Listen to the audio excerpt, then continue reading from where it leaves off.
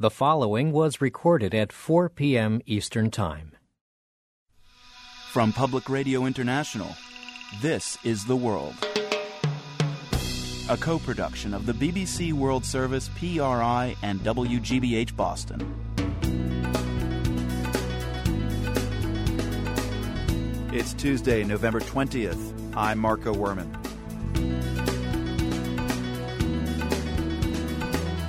As Israel and Hamas edge closer to a ceasefire, this reporter in Cairo says it's hard to imagine a winner. A pointless week of pointless violence that is likely to bring us not so far from the status quo. And in Gaza, this law student just wants the violence to end. We want to go back to our normal life, away from fear, away from tears, away from death, away from all those horrible things. And later, the Church of England says no to women bishops. PRI's The World is supported by the Medtronic Foundation, supporting patient-serving groups such as the International Diabetes Federation, who help empower individuals with diabetes to live life to the fullest. Learn more about the International Diabetes Federation and others who are taking on this disease at medtronic.com. I'm Marco Werman. This is The World. It was another brutal day in the conflict between Israel and Palestinian militants in Gaza. The militants continued to fire their rockets. 2 Israelis were killed. At the same time, the Israeli military continued to bombard targets in Gaza. Officials there say more than 20 Palestinians were killed by the strikes today. But after 7 days of brutal violence, the worst may be over. There are reports Israel and Hamas are close to agreeing on a ceasefire. David Kirkpatrick is with the New York Times. He's a bureau chief in Cairo, where the ceasefire talks have been taking place. David, what exactly is expected to be in the ceasefire agreement? What people are talking about on both sides is a kind of a staged ceasefire, where tonight the shooting stops on both sides. There's a 48-hour or so cooling off period during which further negotiations are supposed to take place to establish a longer-term truce. And that would give the Israelis a kind of deposit on the promise of no more missiles coming out of Gaza, which they need. And it would give Hamas an opportunity to say to their people, a chance to say to their people, you know, look, we're making progress towards our one demand, which is an end to the embargo and the siege and real autonomy. Whatever got us to this seeming agreement, I'm just wondering, was there a winner here? Did either side make gains when you look at it on balance? Nope, no siree. A pointless week of pointless violence that is likely to bring us not so far from the status quo. However, that said, the winner is President Morsi of Egypt. In his role as a mediator, he has really advanced onto the public stage in a new way. You know, as Mohammed Morsi of the Muslim Brotherhood was coming to power for the first time in Egypt, the first time in a democratic Egypt, a lot of people wondered what is really going to happen when push comes to shove between the Palestinians and the Israelis, between Hamas, you know, which is the Palestinian chapter of the Muslim Brotherhood, and the Israelis. Would they turn away from the peace treaty? Would they inflame the situation, or would they choose a path of pragmatism? And what we've seen is pragmatism. Their actions, the actions of the Morsi government, have been really to push both sides, including Hamas, to end the bloodshed as soon as possible. And I think that is going to win them a lot of credit with the West, and I believe some people in the United States government are even hoping this could be the beginning of a relationship where a Muslim Brotherhood-led Egypt leads Hamas down a more pragmatic path as well.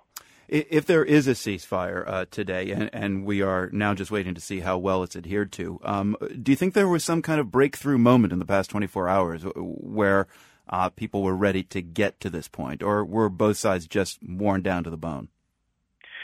You know, it's funny. Today we've seen a lot more violence. We've seen a real spike in the violence, and it's felt like both sides are trying to get their last decisive blows in before the truce comes into effect. Obviously, Israel much more effectively, killing many more Palestinians than the Palestinians are able to kill among the Israelis. But it doesn't make you feel like this is a really heartfelt truce. It's not like these people are about to kiss and make up. In fact, it makes you wonder how it's going to last. Foremost among those questions is, can Hamas deliver on a ceasefire? You know, Hamas is not the only militant group operating in Gaza. I mean, they have more or less control of Gaza, but it's not entirely clear that they're able to stop all of the other entrepreneurial militants from firing missiles.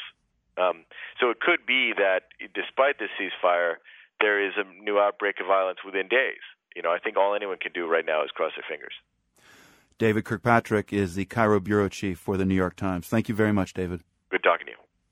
Law student Noor Karma fled her home near the Education Ministry in Gaza City to stay with her grandparents in another part of Gaza. There are now more than 20 members of her family staying with them now. Now, you're still in Gaza City, Noor, which has been targeted pretty heavily by the Israeli military, so it's not about fleeing the danger. Why did your family decide to move in together? Well, we decided to move together because we wanted to feel safe, but unfortunately Palestinians have no safe place to stay at. So you don't actually know, maybe you're going to die the next hour, the next minute, the next day. It's really horrible, you know. So describe for us kind of the new comfort or any sort of comfort you've gotten from being with your extended family. Well, being with my family made me feel comfortable because I was afraid I'd die. And believe me, I don't want to die alone. I mean my family. We're going to be together, and if anything happened to one of us, it would happen to all of us together. And we all support each other, you know, because we feel sad. So by supporting each other and by staying next to each other and caring for each other, maybe we feel better, like psychologically we feel better, you know? Have you actually thought a lot about dying in the last few days? You know, this idea, this image of dying alone, has that crossed your mind?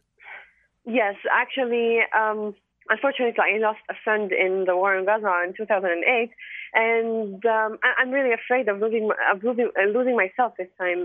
But what about my little sister or brother? They're just like 7 years old, 10 years old. I have a baby brother who's 11 months old. Believe me, when I look into his eyes, I feel really desperate because I have nothing to do and I can do nothing to make him feel safe. I mean, it's really horrible for all of us. So does that mean that every minute of the day you're constantly on edge, just waiting for the next bomb to fall? Yes, believe me, yes, we do. We didn't sleep for the past 6 days. And everything we do is watch TV when the electricity is on, and we just keep waiting for the next bomb. I mean, radio's on just to hear where this bomb was launched or how many people were killed, how many people were injured. So that's all we do all day long. You're a law student, Noor, so I'm just wondering what kind of law are you studying? Now I'm studying general law, and I really hope I can make a difference. Like maybe when I become a really successful and famous lawyer, I would regain the basic human right for the Palestinian people living here in Gaza. Did you decide to study law because you feel there are injustices in your world that need some righting? Yes, I did, yes.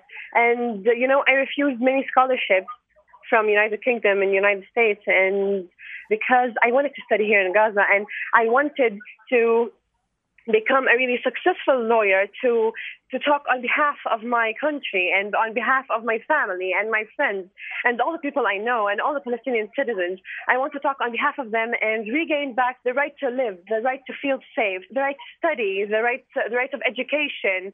I hope someday I will make a change. So, Noor, what do you think the chances are of any ceasefire holding at this point? For me, all I want is peace.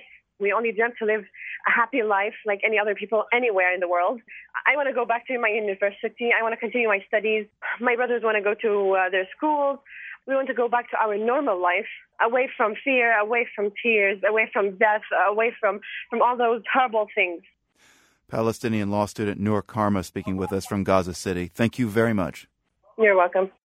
Let me turn now to reporter Daniel Estrin, who's in Jerusalem. Daniel, what is the general mood among Israelis today?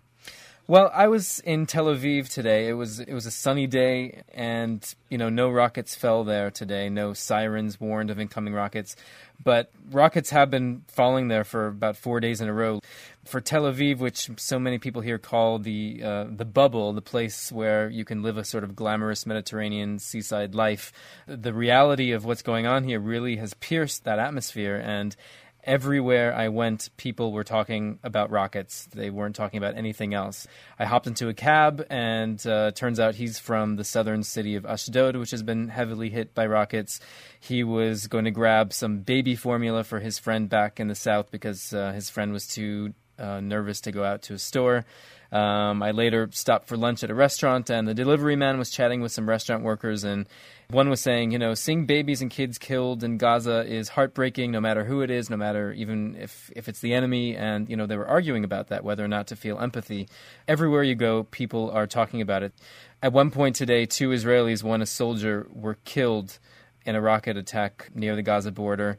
A building was also damaged by a rocket attack in a suburb near Tel Aviv. And so things are changing constantly by the moment, and there are a lot of jitters around here. So you mentioned that one Israeli soldier who was reported killed today, the first Israeli soldier killed in the current days of conflict. How was that news received, and how does that kind of tweak the mood at this point? Well, there was lots of talk of possible ceasefire happening tonight, and it's thrown a curveball into the whole situation. Now the radios are constantly nonstop reporting the damage to the building, and Benjamin Netanyahu supposedly has given a directive to his ministers to sort of stay quiet instead of giving these sort of heated interviews like they have been on the radio, talking about how a ceasefire is a bad idea. But do you get a sense that Israelis want the ceasefire? Are people feeling optimistic about a potential ceasefire? I think everyone wants a ceasefire at some point, but what I've been hearing all day today on the radio, people in the street saying it's probably better not to rush into an immediate ceasefire, because who knows what will happen months from now, a year from now. All of this will happen again, and we should not go toward a ceasefire until we know that there will be no more rocket fire coming from Gaza. There's a real sense. I mean, I was hearing a few 18-year-old female soldiers on the radio talking about how we'd rather our soldiers go in and really hit Gaza hard if we have to before calling a ceasefire, because calling one prematurely might mean that Hamas would not be deterred enough not to launch rockets at Israel in a month or two. Daniel, you visited the Tel Aviv Art Museum today, where the curators were storing paintings in the basement. I'd like us to listen to the scene there as the museum was busy trying to protect its valuable property. So I'm just looking around here, and I'm seeing this looks like the scene of a crime scene, like just yesterday, thieves came here and absconded with 100 works. I may say that, in a way, evacuating an exhibition is a crime scene. It shouldn't have happened, but what can we do? I mean, we have responsibility to protect our paintings in time of problems. And Daniel, I just have to ask you, I mean, the gentleman there sounds pretty nonchalant, if I read him right. Have Israelis just gotten so used to these periodic bursts of violence, it's almost now like an occasional bombing is just part of the fabric of life? That really is the sense around here. But I really did feel that this was different. The gentleman you just heard from, the curator, said that he hadn't taken down works of art and stored them in their fortified vaults since the 1991 war with Iraq. And so there is real sense that this is something unusual, and it's been a long time since the sort of heartland cities of Tel Aviv and Jerusalem have been spooked by possible attack.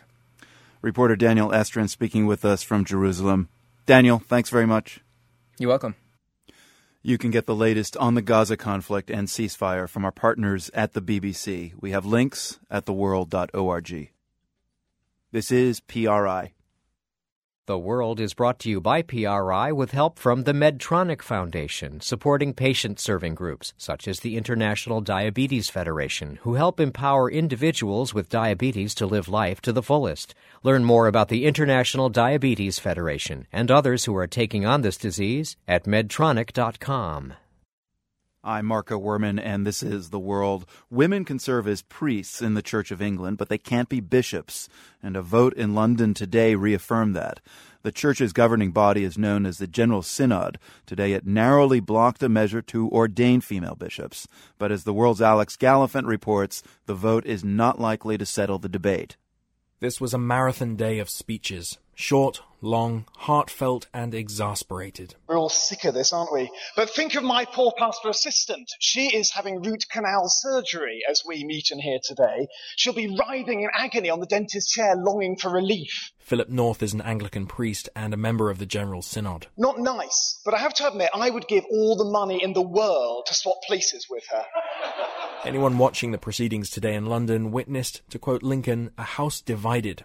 The measure being debated was a compromise. It would have allowed women to serve as bishops, but if local churches felt, for theological reasons, unable to accept that bishop's authority, they would have had the right to place themselves under the care of a male bishop instead.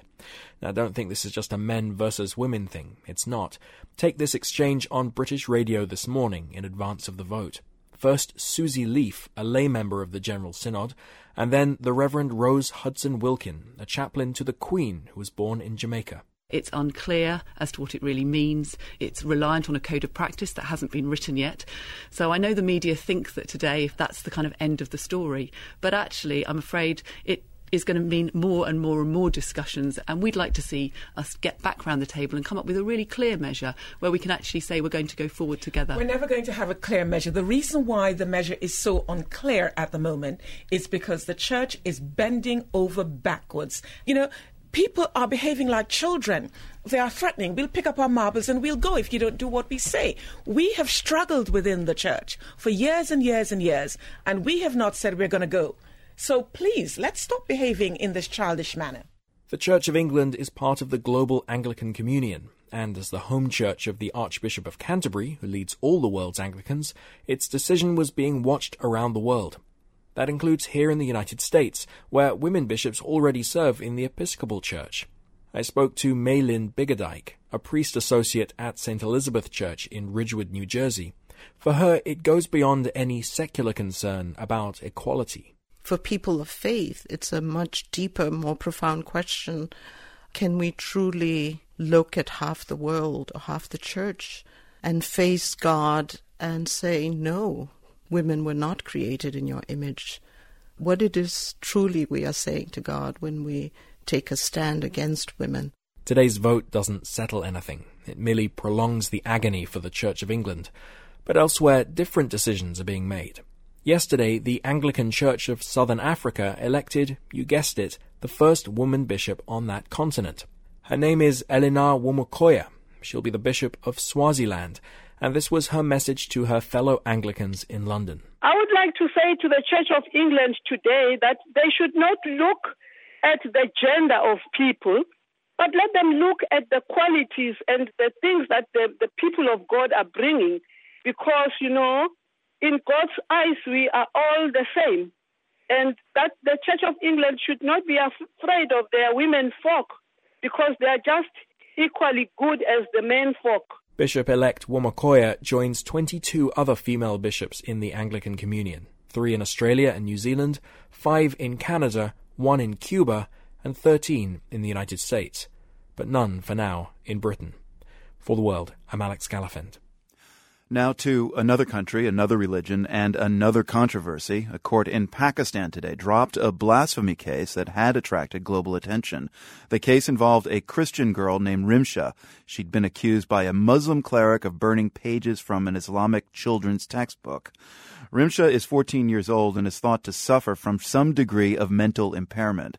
She was jailed for 3 weeks but released on bail in September. She and her family have been in hiding under government protection ever since. Correspondent Fahad Desmouk in Karachi explains today's ruling in the case. The judge said in his 15-page judgment that there was just no evidence showing that she had done what she'd been accused of. And more importantly, he mentioned that there was just no evidence to prove that she had done it with the intention that the law requires. Yeah, he was pretty strong in his wording, the judge. He also urged Muslims to be extraordinarily careful with blasphemy allegations, and he said putting Rimsha on trial would have abused the process of law. I mean, that sounds like a pretty brave statement made by the judge. How is the public reacting to his decision and to his use of words? You're right. It was a relatively brave statement. It's not something that we've seen this kind of outcome to blasphemy cases that often, in which the judges come out so strongly. But at the same time, what the judge said and what the general sort of opinion in the media and the public is that these laws, the blasphemy laws, shouldn't be abused because this girl was underage, or she was a minor, because there was so little evidence, because there was also the cleric who accused her was later found to have planted that evidence, those burned pages inside the bag she was carrying. All of this was deemed to be an abuse of the laws, but there hasn't been any real discussion about the laws themselves, about whether they need to be reformed or not, about whether one has the right to blaspheme or not. That kind of discussion hasn't entered the public debate. And in the judgment as well, there was no discussion about the law itself, but just that the law has been abused. So it isn't clear whether this is going to lead to any long-term change in the laws or whether public opinion has changed enough during the time of this case. Now, I understand there's also a pending blasphemy case against the Muslim cleric who accused Rimsha, because he might have actually been responsible for burning the pages of the Islamic book himself. That's right. Not long after the criminal charges against Rimsha began, there was another witness who came, and the witness said that he saw that cleric came and gave those burned pages to the police. And according to the prosecution case, that cleric is still facing charges of committing blasphemy. So it's sort of the case has been turned on its head. Again, though, these cases tend to linger on for years and years, or at least months. And the case of Rimsha is likely to be an exception rather than the norm. The reason why Rimsha's case was so high profile and why it received so much attention was because it took place in Islamabad, the capital, where there are plenty of journalists, foreign journalists as well as local journalists. It's easy to get camera crews out there to go attend the court hearings, to go and speak to her family. So that's why this case is unlike a lot of the other cases that we don't really hear about. What will happen to Rimsha and her family now? Do they stay under government protection? For right now, she's with her family in an unknown location under government protection. In a lot of these cases, what people who have been acquitted attempt to do is try and leave the country because they feel that they're under threat living in Pakistan when there are so many vigilantes about, such as what we saw in the case of the Punjab governor Salman Taseer and another minister, Christian minister, who was assassinated for their statements related to the blasphemy law. So I would expect that the family will try and leave the country if possible, but it's not clear exactly whether that will be the case. Fahad Desmouk in Karachi, very good to speak with you. Thank you. Thanks, Marco. This is PRI.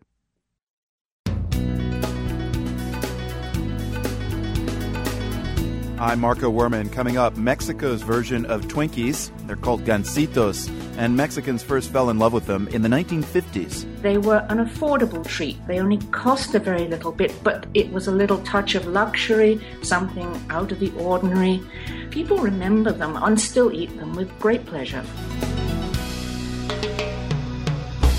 PRI's The World is supported by the Medtronic Foundation, supporting patient-serving groups such as the International Diabetes Federation, who help empower individuals with diabetes to live life to the fullest. Learn more about the International Diabetes Federation and others who are taking on this disease at medtronic.com.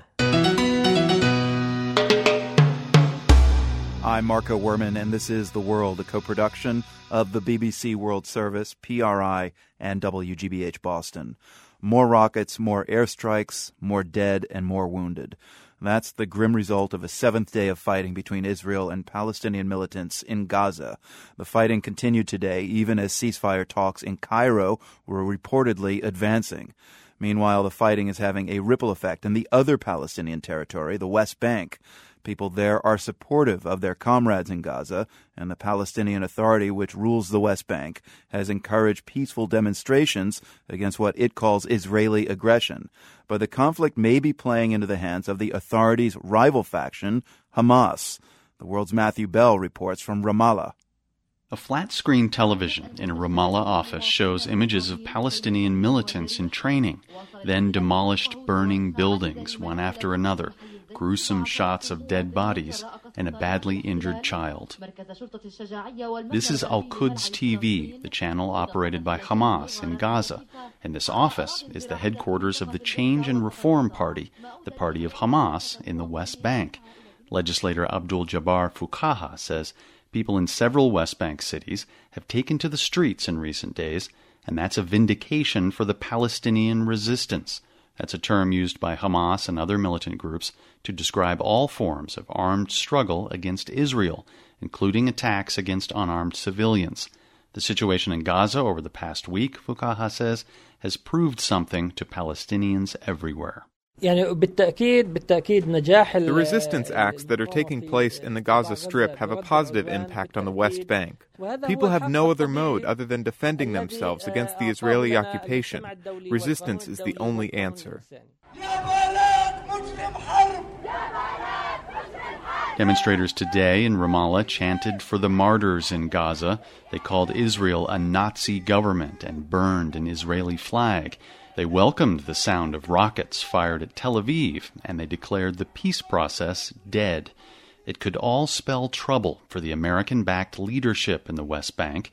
Adib Jurar, who came out for the demonstration, says the public is moving toward Hamas and the resistance and away from Palestinian President Mahmoud Abbas. Abbas has fallen in the trap of the Israelis. He believed, he trusted, because he is a person who believes in nonviolence, and he believed that the civil disobedience is the way to liberate the West Bank and Gaza. He believed. The Israelis failed him. This is maybe his wishful thinking. The Palestinian Authority is clearly trying to get out in front of this wave of popular anger. At the Ramallah demonstration today, the body of a young man killed in clashes with Israeli forces in a West Bank village was driven through the demonstration, and the procession included dozens of uniformed Palestinian security forces. It seemed to be sending a message from the West Bank leadership. We are with you, so don't be against us. Mahmoud Labadi is an official with Fatah, the dominant political faction in the West Bank and main rival of Hamas. All those Palestinians who are demonstrating, they are mostly Fatah. We are not concerned of the internal split. We are more concerned now, we are all united against an Israeli external aggression, which is more threatening to us than the internals. But the internal Palestinian divide is on full display with recent events. Hamas is perceived as confronting Israel, and in the process it has received attention from regional power brokers, Egypt, Turkey, and Qatar. Meanwhile, President Abbas still plans to go to the United Nations at the end of the month to seek recognition as a non-member state for Palestine. That's despite the fact that Abbas and the West Bank leadership appear to have less influence than ever over the Hamas-ruled Gaza Strip. For The World, I'm Matthew Bell, Ramallah in the West Bank. The conflicts in Gaza and in neighboring Syria aren't the only ones in the world right now. Today, the army of the Democratic Republic of Congo suffered a dramatic reverse. It lost control of the strategic city of Goma, which is now in the hands of rebels. Goma lies on Congo's eastern border in the heart of a mineral-rich area. The army's collapse there was sudden and unexpected. We spoke earlier with the BBC's Gabriel Gatehouse in Goma. Well, at the moment, the rebels are standing round in clumps positions around town, attracting quite a lot of interest from those residents who've stayed. Some of them are sort of standing round them, gawping at them, looking a little bit nervous. I have to say, I think quite a lot of residents are either hiding in their homes or have left. It's been quite an anxious-making day for them. It started off in the early morning with this gunfight just on the northern outskirts of town. We witnessed it. We were driving up to see who was in control of the airport when we drove past some Congolese army positions and it started to rain. The visibility wasn't great. We drove about 100 yards further. We saw some more soldiers coming towards us down the road, and suddenly our driver said, "Hold on, those are not Congolese army soldiers, those are rebels. We started to turn the car around, and at that instant, the two sides opened fire on each other. There was a brief firefight, small arms mostly, but my impression was that after that, the Congolese army simply melted away. A few hours later, we watched a small advance party of rebels, most of them lightly armed, just with their Kalashnikovs, but some of them with slightly heavier weapons, march totally unimpeded down the broad highways of Goma, watched over by the UN peacekeepers in their white armoured vehicles. They had their guns trained on them, but of course with their mandate to protect civilians, they couldn't start shooting in a built-up area. So these rebels just walked past the UN peacekeepers, walked down to the border with Rwanda, did a sort of victory lap, and walked back out again. And how many rebels were able to make these Congolese army troops just melt away and just walk past the UN troops that are now holding the city? I think in terms of the ones that I've seen here and that other journalists have seen and residents have seen, we're not talking more than a few hundred. I think what happened, Marco, was that resistance from the Congolese army simply melted away. It's not a well-disciplined force. Many of these Congolese army soldiers don't even get paid, and when they do, it's somewhere in the league of $50 a month for an officer. So many of these people just melted away, and the rebels came in. I think they knew that the UN wasn't going to open fire on them. Now, there are several rebel groups operating in eastern Congo, Gabriel. This one is known as M23. Who is M23? Well, M23 is basically a reincarnation of an earlier rebel group called the CNDP, which was a Rwandan-backed rebel group that fought in one of Congo's many civil wars that we've seen here over the past 2 decades. This rebellion was born out of a mass mutiny earlier in the spring.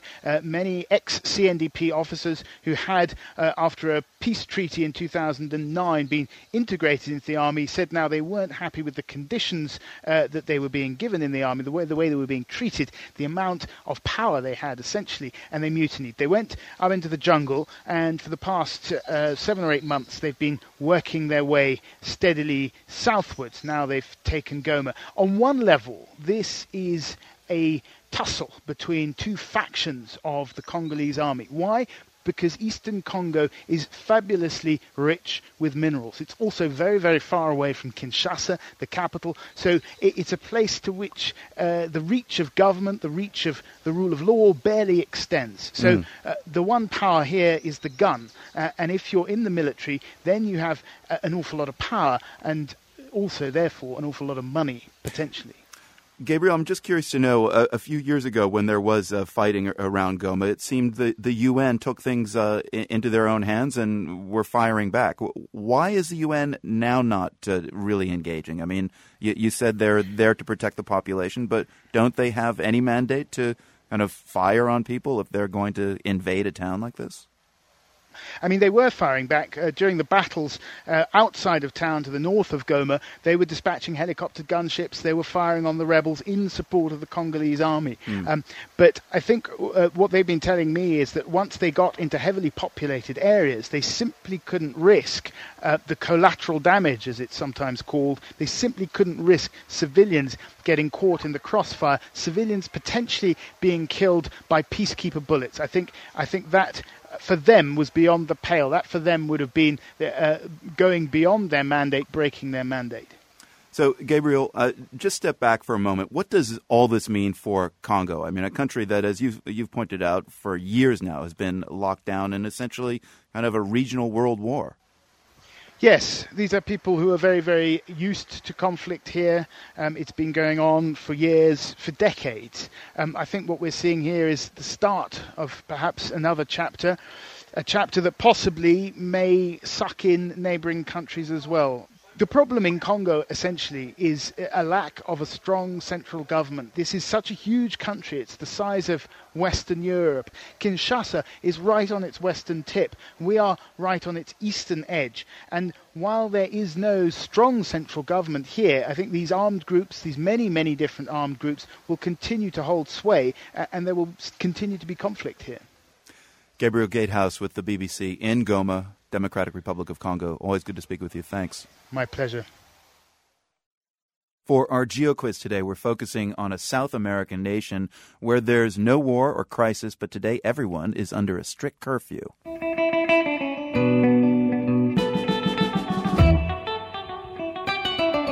This Andean country is about to conduct a census, so officials want everyone home to get the most accurate count. The only people allowed out on the streets will be thousands of census volunteers. At last count, the country's population was just over 10 million. That includes members of more than 36 indigenous groups who have new rights under a new constitution. The leader of this landlocked Andean nation is an Aymara, the country's first indigenous president, in fact. We'll hear more about the upcoming national census and reveal the answer in a few minutes.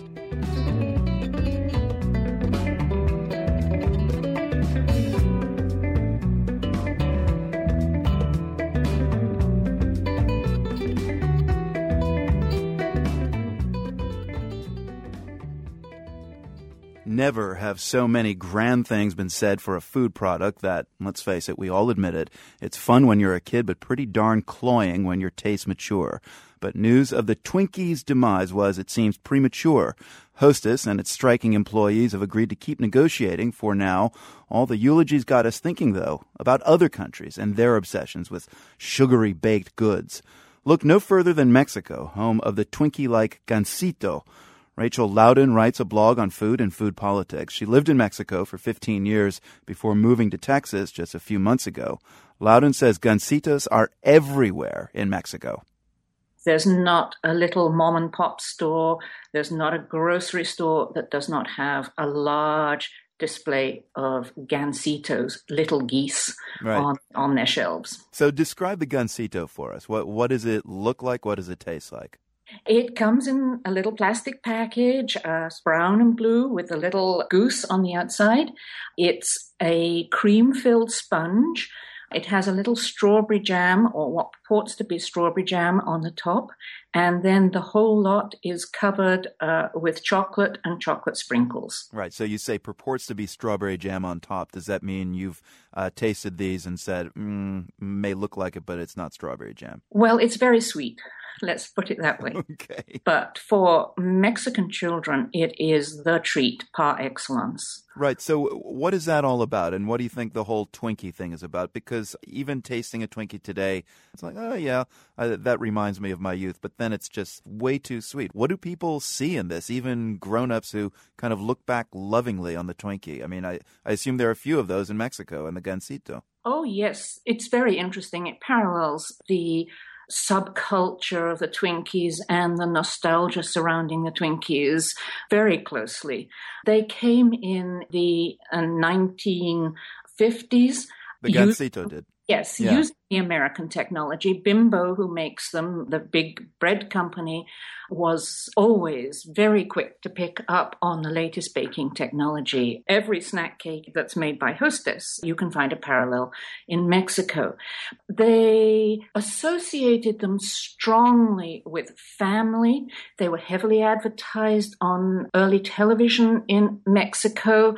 And of course, for the families, they were sanitary in days when not everything was in Mexico, so they felt very safe giving them to the children. They were an affordable treat. They only cost a very little bit, but it was a little touch of luxury, something out of the ordinary.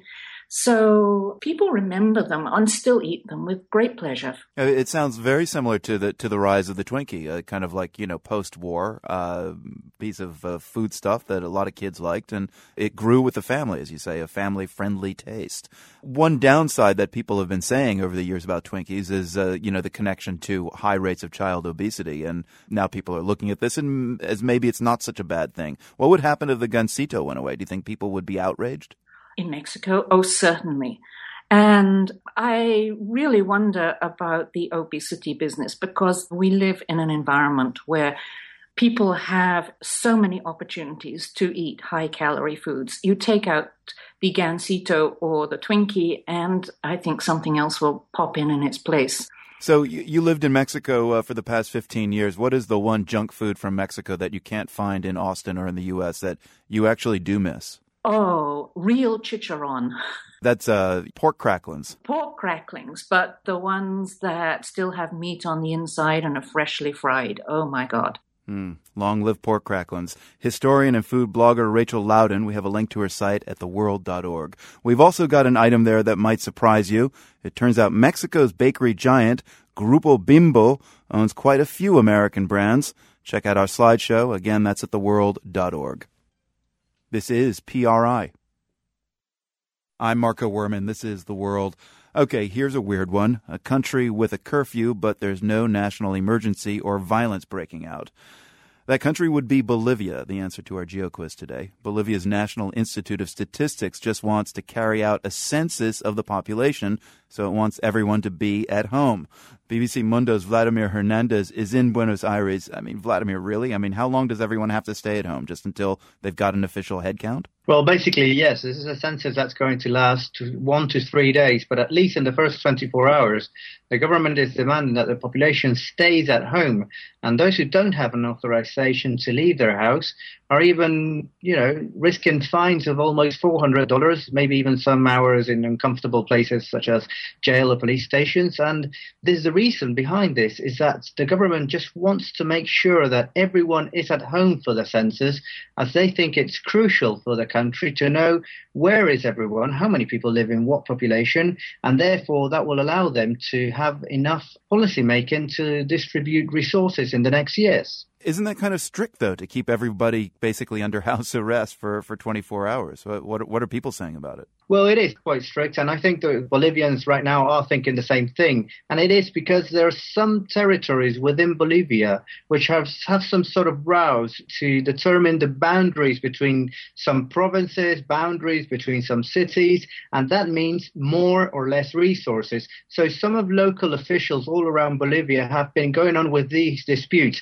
and they're fearing that the census will in a way undermine their own claims to have a bigger province or a bigger city. And this is why the government just acted with force, saying, well, no, hang on, we're going to leave those disputes for later, and all we need is people to stay at home and not for the local officials to interfere. And does the government think they can pull off a census in 3 to 4 days? Well, they're hoping to do that. As some 200,000 people are going to be on the streets of every little small towns and cities of Bolivia. In some places, this is quite a big country, most of it in rural areas. It will take up to 3 days, although it's not clear whether people will have to remain 3 days in their cities. Another interesting fact about all this census is that they're making people go from the big cities to their hometowns. Many people are trying to do that because they fear that they leave their houses empty in their own hometowns. The state might intervene and say, well, if you don't need that house, we might take control of it. All of that is just policies that are being discussed as this census is about to take place. Sounds like a chaotic week to be in Bolivia. It does indeed. Okay, BBC Mundo's Vladimir Hernandez. Always good to speak with you. Thanks. Cool. Thanks, Marco. After a long night out, what do you feel like eating? I'm still thinking chicharrones, but if you said French fries, then you'd probably love Nairobi, Kenya. That city is filled with cheap French fry joints that stay open till the wee hours. In fact, the late-night snack is so popular that it inspired a slang term and a popular song, both about a very adult topic. Here's the world's Anders Kelto. It's 2 a.m. in downtown Nairobi, and Wendy Kimani is doing what a lot of young people here do around this time. Standing outside of a nightclub, holding a bag of French fries. You can actually see the grease soaking through. It tastes like heaven. It's like good and greasy. Oh, greasy as hell. And we like it that way. French fries to go, or chips funga as they're called here, are the late-night snack of choice in Nairobi. But recently, that term, chips funga, has taken on a whole new meaning. It's basically taking a lady home who you don't know, you've met her for the first time, and you take her home for a one-night stand. That's Antonio Sol. He's a rising star on the Kenyan music scene. His song, Chips Funga, has been riding high on the airwaves here for more than a year. And yes, this is him singing. I wanna call you every second, every minute, every hour of that day. Every day, every day, yeah. I wanna write on your wall, send you an SMS, every day, every day, every day, yeah, yeah, yeah, yeah. Chips funga, don't you understand? Anto says when he first heard the term chips funga, he immediately got it. He says young Kenyans are constantly inventing new slang terms in English, Swahili, and tribal languages. If you go to a particular town or a particular estate, the slang changes nearly every day. The phrase chips funga started popping up on Facebook and Twitter about 2 years ago, says Harriet Ocharo, a 25-year-old technology writer. So she decided to blog about it. She asked readers about the etiquette of a chips funga. The comments started pouring in. No sleeping over, no phone calls before 9 p.m. So you only call for the hookup in the evening. No emotional discussions. All gifts are accepted. Money is always good. No baby talk. Calling out the wrong name during sex is okay. Don't be offended. No falling asleep right after sex. It's over. You get up, get dressed, go home. Harriet says at first it was mostly men who used the term. But now women use it too. They've even come up with a spin-off, sausage funga. You can probably figure out what that one means. Harriet says women's use of these slang terms is a sign of the times in Nairobi, where women no longer feel bound by traditional gender roles. Nairobi is a very free town. No one judges a woman if she fungas a guy or the other way around. I think it's a good sign. But Antonio Sol, the guy who sings Chips Funga, says he sometimes worries that young people in Kenya are chips fungaing too much, and they're putting themselves in dangerous situations. Where we might contract HIV and AIDS, we might contract STDs and STIs, we might get pregnant, and we have to suffer the consequences of such a short period of time called a one-night stand, aka chips fungarin. Anto even worries that the term makes people want to chips funga because it sounds funny and lighthearted. So he wanted his song to send a message that it isn't necessarily good to be a chips funga. The third verse, which he sings in Swahili, does just that.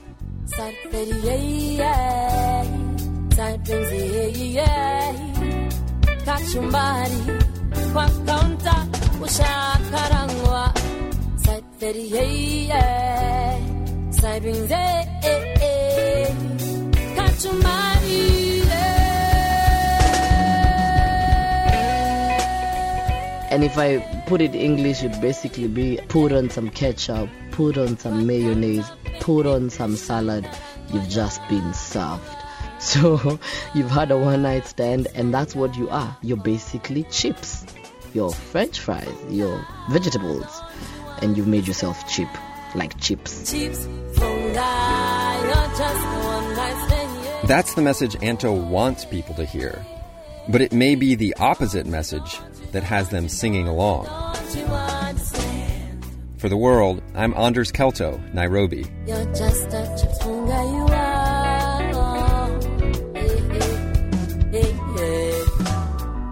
We have more from Antonio Sol, including videos and a song called QWERTY Love. That's QWERTY, as in the first letters of a QWERTY keyboard. That's in our language podcast, The World in Words. Check it out at theworld.org. From the Nan and Bill Harris studios at WGBH in Boston, I'm Marco Werman. Thank you for listening.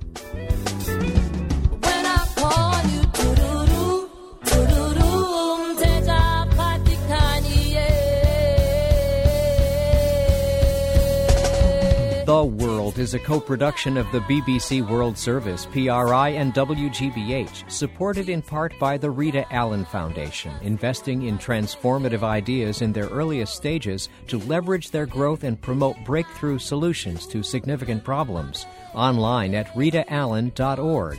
And by the WGBH Fund for Environmental Reporting, whose donors include the Grantham Foundation for the Protection of the Environment, supporting a cooperative approach to solving our critical environmental problems while we still can, and the Candida Fund, furthering the values that contribute to a healthy planet.